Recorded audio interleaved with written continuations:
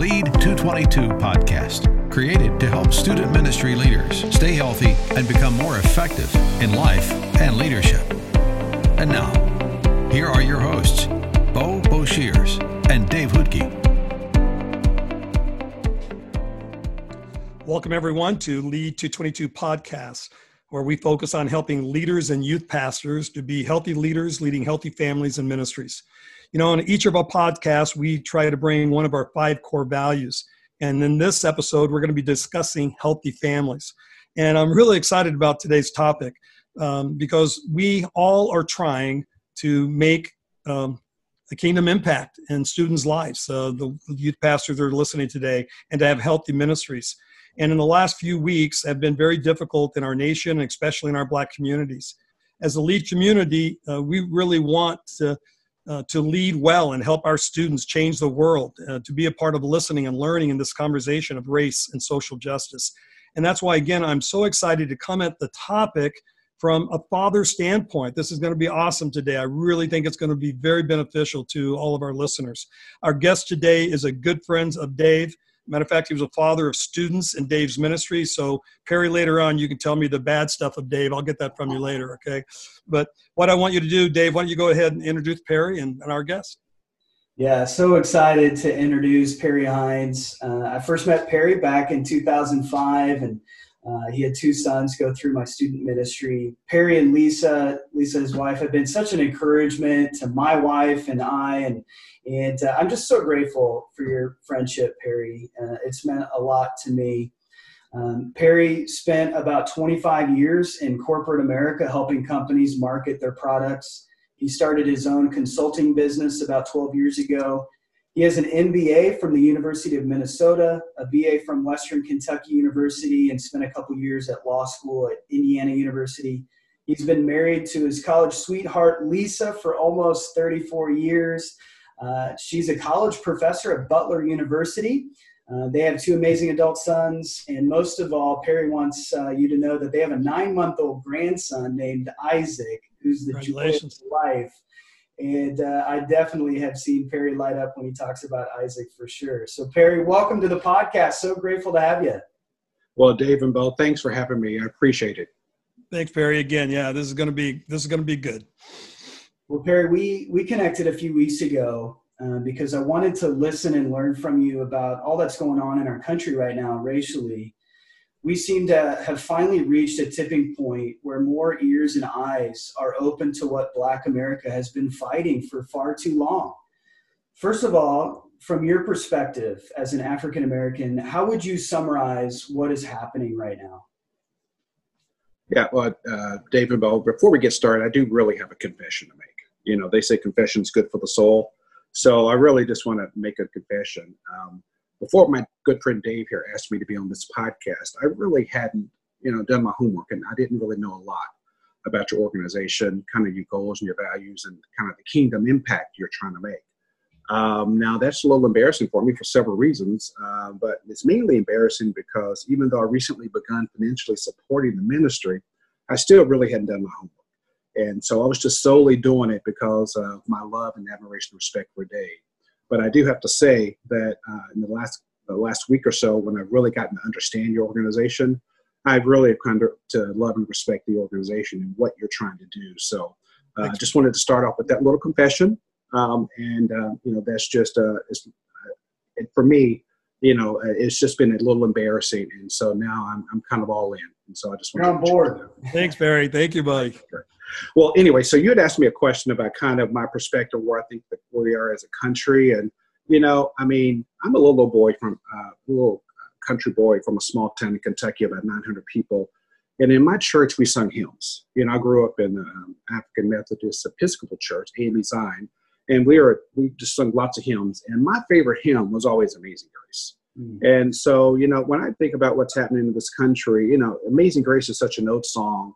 And what we tend to do is we tend to overlook how impactful the words are. So the particular phrase in that song really, once I was blind, but now I see. To me, that is a phrase that just characterizes where America is right now. And so I think what we're doing as a country, we're beginning to wake up, and we're beginning to truly see what's happening all around us every day. And I truly think we're in the middle of several pandemics. That's a word that's kind of entered our lexicon in the last 6 months that I don't think I've even uttered the word before 6 months ago, pandemic. But I think we're in the middle of several pandemics that are happening in the country. We are definitely in a medical pandemic with COVID-19. We're in an economic pandemic, with all the shutdowns and the sky high unemployment that this country is just it's burdening a lot of our fellow countrymen. We're in definitely a cultural pandemic, with all the racially motivated violence and things that we're seeing. But even more than that, I really and truly believe we're in a spiritual pandemic, So in the backdrop of you asking me the question of how I see things in the country right now, that is really the backdrop. And so I really think that we're beginning to wake up, and like the song says, I was once blind, but now I see. I think we're beginning to wake up and see that not everybody in this country is treated the same in all situations, if you will, like law enforcement encounters, for one. But I think the country, we're beginning to wake up and see that it's not just about a few bad apples, from a police law enforcement standpoint, although everybody wants to focus on that. I just look at it from a broader perspective, because it just seems to keep happening over and over. And so we are in a much larger issue, more of a systemic racism kind of thing versus just police brutality. I think we're beginning to wake up and see that injustice seems to permeate, everything we're doing in society right now. And it's just overwhelming. It just kind of it has a way of forming a haze over our society. And, I think, I don't want to paint a really negative picture here, but it's important to understand context and background when we're trying to solve and analyze any problems. But I think collectively, thank goodness, I think we're beginning to come out of that. I think we're kind of waking up. I think we collectively as a country, we're starting to see that there are a lot of things that we need to pay attention to. And I like your words in the beginning, Dave. You said that we connected, a couple of weeks ago, and I appreciated that because you basically wanted to listen and you wanted to understand. And I think that is one of the things that we have to do in this country right now is we have to seek to understand. We have to seek to listen, not be right, not always prove our point, but I think collectively as a country, we really need to understand and at least attempt to walk in another person's shoes, at least for a little while. You really can't understand where someone's come from unless you have really have the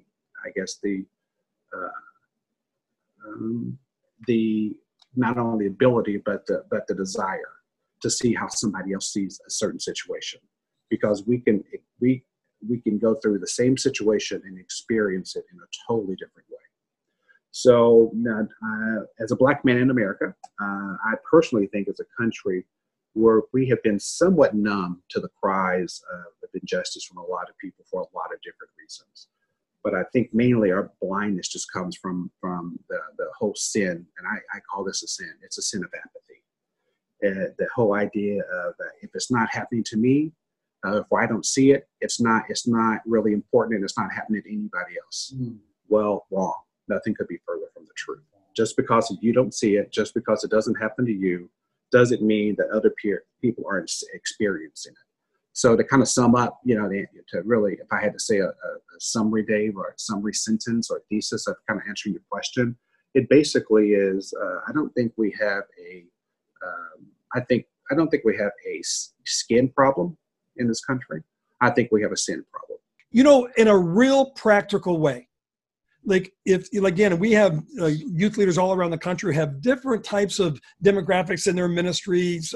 Some are predominantly white, some are more depending where they're living. But as a father, would you say, what kind of conversations would you have today with students?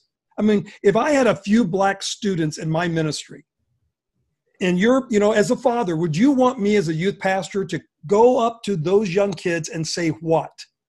Would you want to hear from me as a youth pastor, to call your house or to any type of practical, real ways to be sensitive to these students right now. Don't be afraid to lean into the conversations. But I know that people are a little nervous. Like, what do I do? What would you say to that in a real, hey, listen, I want a phone call, just anything you could encourage youth pastors to lean into this. Like you said, don't shy back. Can I just tell you, that's a great question. And can I tell you what you don't want to do, though? Yeah. That's Here's one thing you don't want to do. I don't need my feet washed anymore. Don't go through a whole foot washing ceremony and want to buy a bond with them that way. Even our youth, don't do that. I don't need that done anymore. And I don't think our youth even want that done. So, but I think all of our youth, all they want, and as a parent, all I want you to do is, number one, be there for my son or daughter, be there for them, be willing to help them, and be willing to help mold and shape them. So, I mean, that's a real generic answer, but a lot of it, Bo, is just about presence. It's just about being there for them and having a listening ear and being empathetic and being willing to walk in their shoes. And, as leaders, sometimes we think we have all the answers. We always think we have all the answers, and it's a one-way street to give the information to our youth. But our youth have a lot to contribute.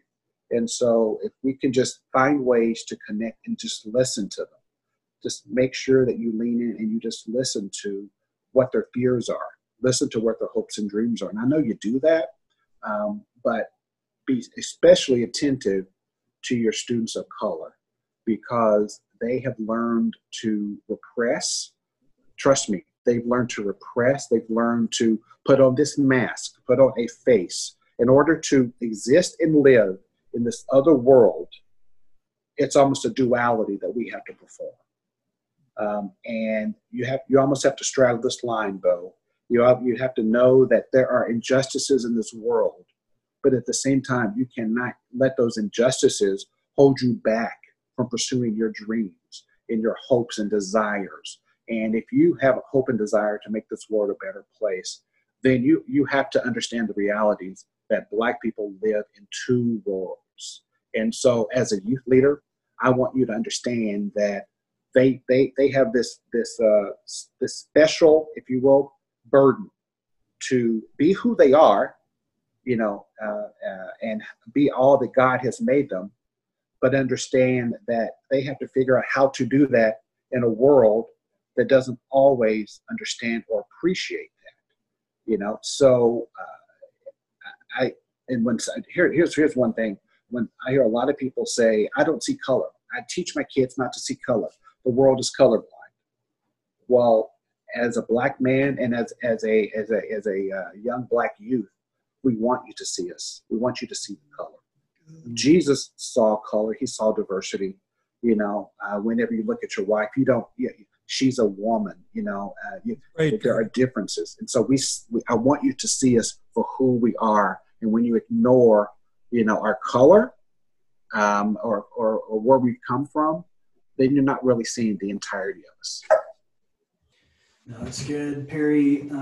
Appreciate that, and I think that is not only an encouragement, but it's something as youth pastors, youth workers, youth leaders that we need to take the reins of that leadership and make sure that we are moving the ball forward and leading in the way that God's called us to. And so I think there's a lot of things that we need to try to figure out on this topic. And I think part of it is listening and learning and taking those steps. So as a parent, what would you advise youth leaders who have students that may want to learn more about racial injustices and biases, right? They have that desire, but have parents that are not open to learning more. How do our youth leaders invite students and parents into this conversation? Yeah, well, I really don't have any words of wisdom. I don't think I'm a particularly wise person.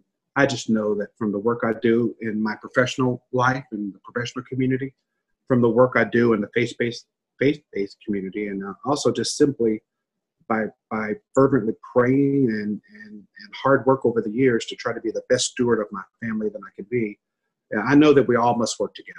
and even more so when you have parents who don't actually see eye to eye with what you are seeing in society, or even what your youth leaders are talking to you about. So I know we must work together, and I think God values relationships, and unity for me is the key to great relationships. Parents, youth leaders, and anybody else who has influence over our kids' relationship. And also, we're talking about going on a journey. In order to help our kids get prepared, we need to help them pack the right things to take on this journey with them, because this journey is going to take many twists and turns.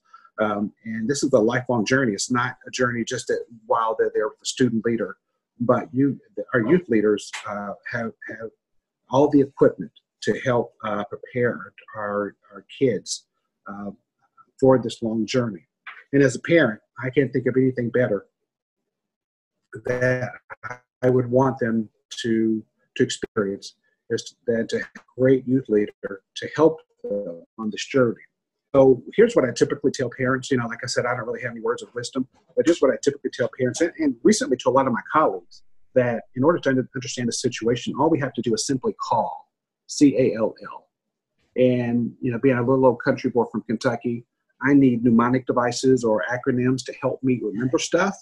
So, the C and the word call, I think the C stands for, we need to challenge racism and injustice every time you see it, big and small. Yeah. Being silent is no longer an option. And so make no mistake about it, as a youth leader, when you're silent, silence means complicity.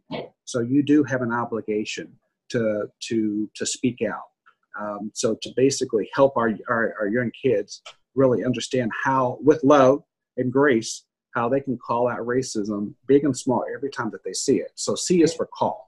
A is actively listen. Yes.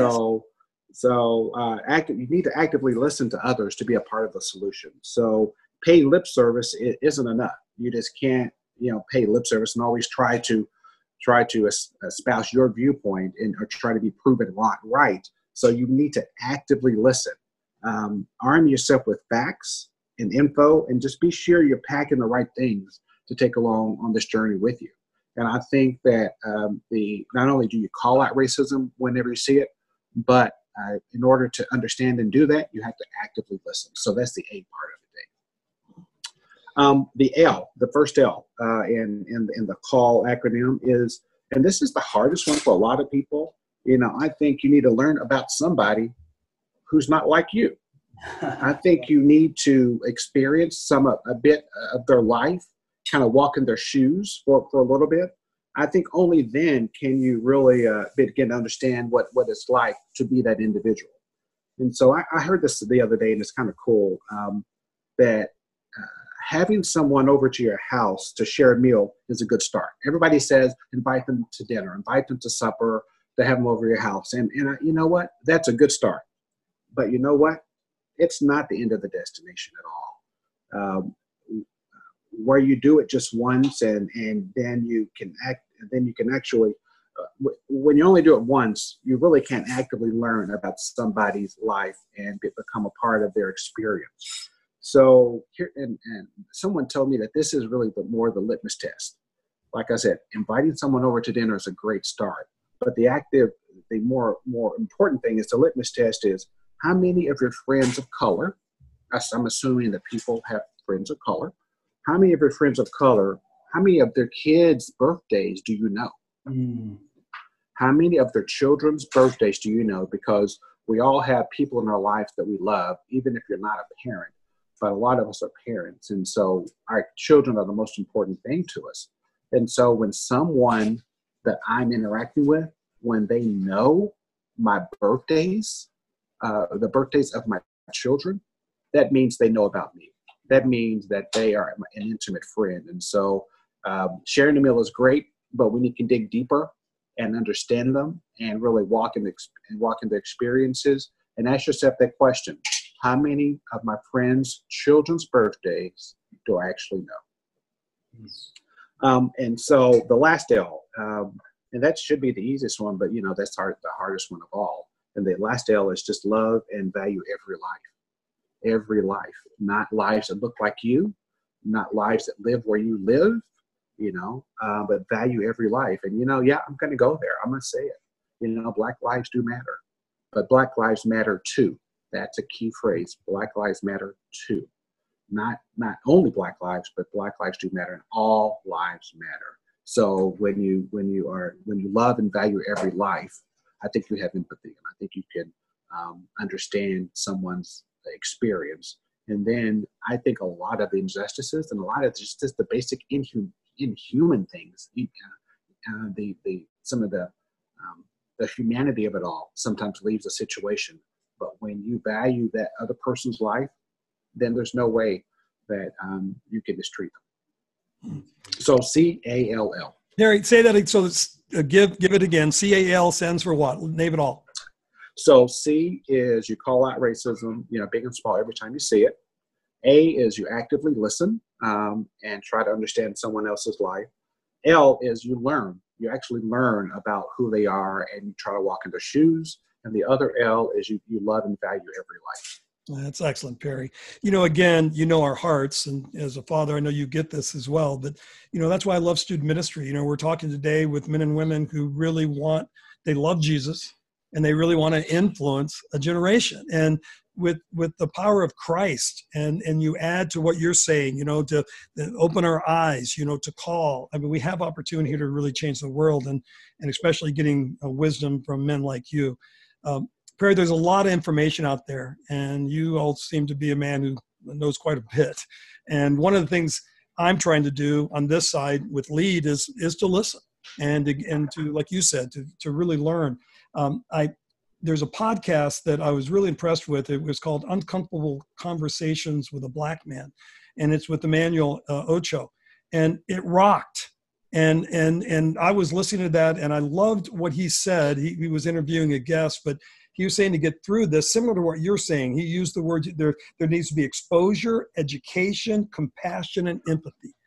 And, as he was talking, and I know he's a Christ follower. And one of the things that was pretty awesome, I thought, listening to that, you add to that the life of Christ, what we could do if we lived that. So I want to ask you the same thing with all the resources. What would you recommend our youth leaders and our leaders listening today? Maybe some things they could listen to, or, to be more educated, to learn how to listen more. And what would you say to that? Yeah. Sure. That's a really tough question, because the quality of the information is going to be entirely dependent on the source of the information, Bo. And we all know that the best source of information for the things that we're talking about is the Bible. So if you apply that same philosophy that we were just talking about, and you get to know authority figures in this space, conversations, uncomfortable conversations with the Black man, that is a great series. The last one I saw was talking to Chip and Joanna and all of their kids. That was phenomenal. And I actually looked at that last night in preparation for this. I looked at it again, if I'll be honest about it, because they were bringing their children along on this journey. Chip and Joanna were bringing their children along on this journey with them to understand about injustices in the world. So, but like I said, your reaction and what you're going to know, what our youth leaders are going to be able to help mold and shape our kids, the information is only as good as the sources. And so what you're going to have to do, and youth leaders are going to have to do a little homework here. You're going to have to educate yourself a little bit. You're going to have to know, what authority figures or thinkers, what's in the space that we're really trying to understand, what their philosophy is like, and really what philosophies and thoughts resonate with you. Bo, you just mentioned that video series resonated with you. It stirred your soul. Mm-hmm. And anytime something stirs our soul, it means it's going to stick with us and it's going to have an impact in our lives. And so ideally, you want to rely on something that's going to cause you to have a visceral reaction, a really strong feeling in your gut in a positive way, something that is just going to stir your soul and ignite a passion in you. And so for the youth leaders and our student leaders out there, student ministries, you got to do a little homework. You have to listen and figure out what authority figures, resonate with you, what philosophies you like. But then once you understand that, you go deep. You really go deep into what they're saying and what they're doing. And so if I've said that, so having said all that, just to be concrete, Bo, some of the people that have really resonated with me over the last 5 to 10 years. One is Jemar Tisby. I don't know if you, Jemar Tisby, Tisby. His first book was called The Color of Compromise. And The Color of Compromise is a really good one that takes you on a historical, sociological, and religious journey. It takes you from America's early colonial days through the slavery, through the Civil War, and it really covers the tragedy of the Jim Crow and also the victories that we've experienced over the Civil Rights Movement. And it kind of ends with the strides that are being done today with Black Lives Matter. But it's kind of like, it's not only the historical aspect, but it's the sociological aspect, but also a religious aspect. And his book is called The Color of Compromise. And I think the subhead, all books have like subtitles, and it's kind of the role of the church is complicity in what we're feeling, what we're going through today. It's something about the role of the church is complicity. And so it's really, it has a religious foundation to it. And that's I really like that. So that's Jemar Tisby.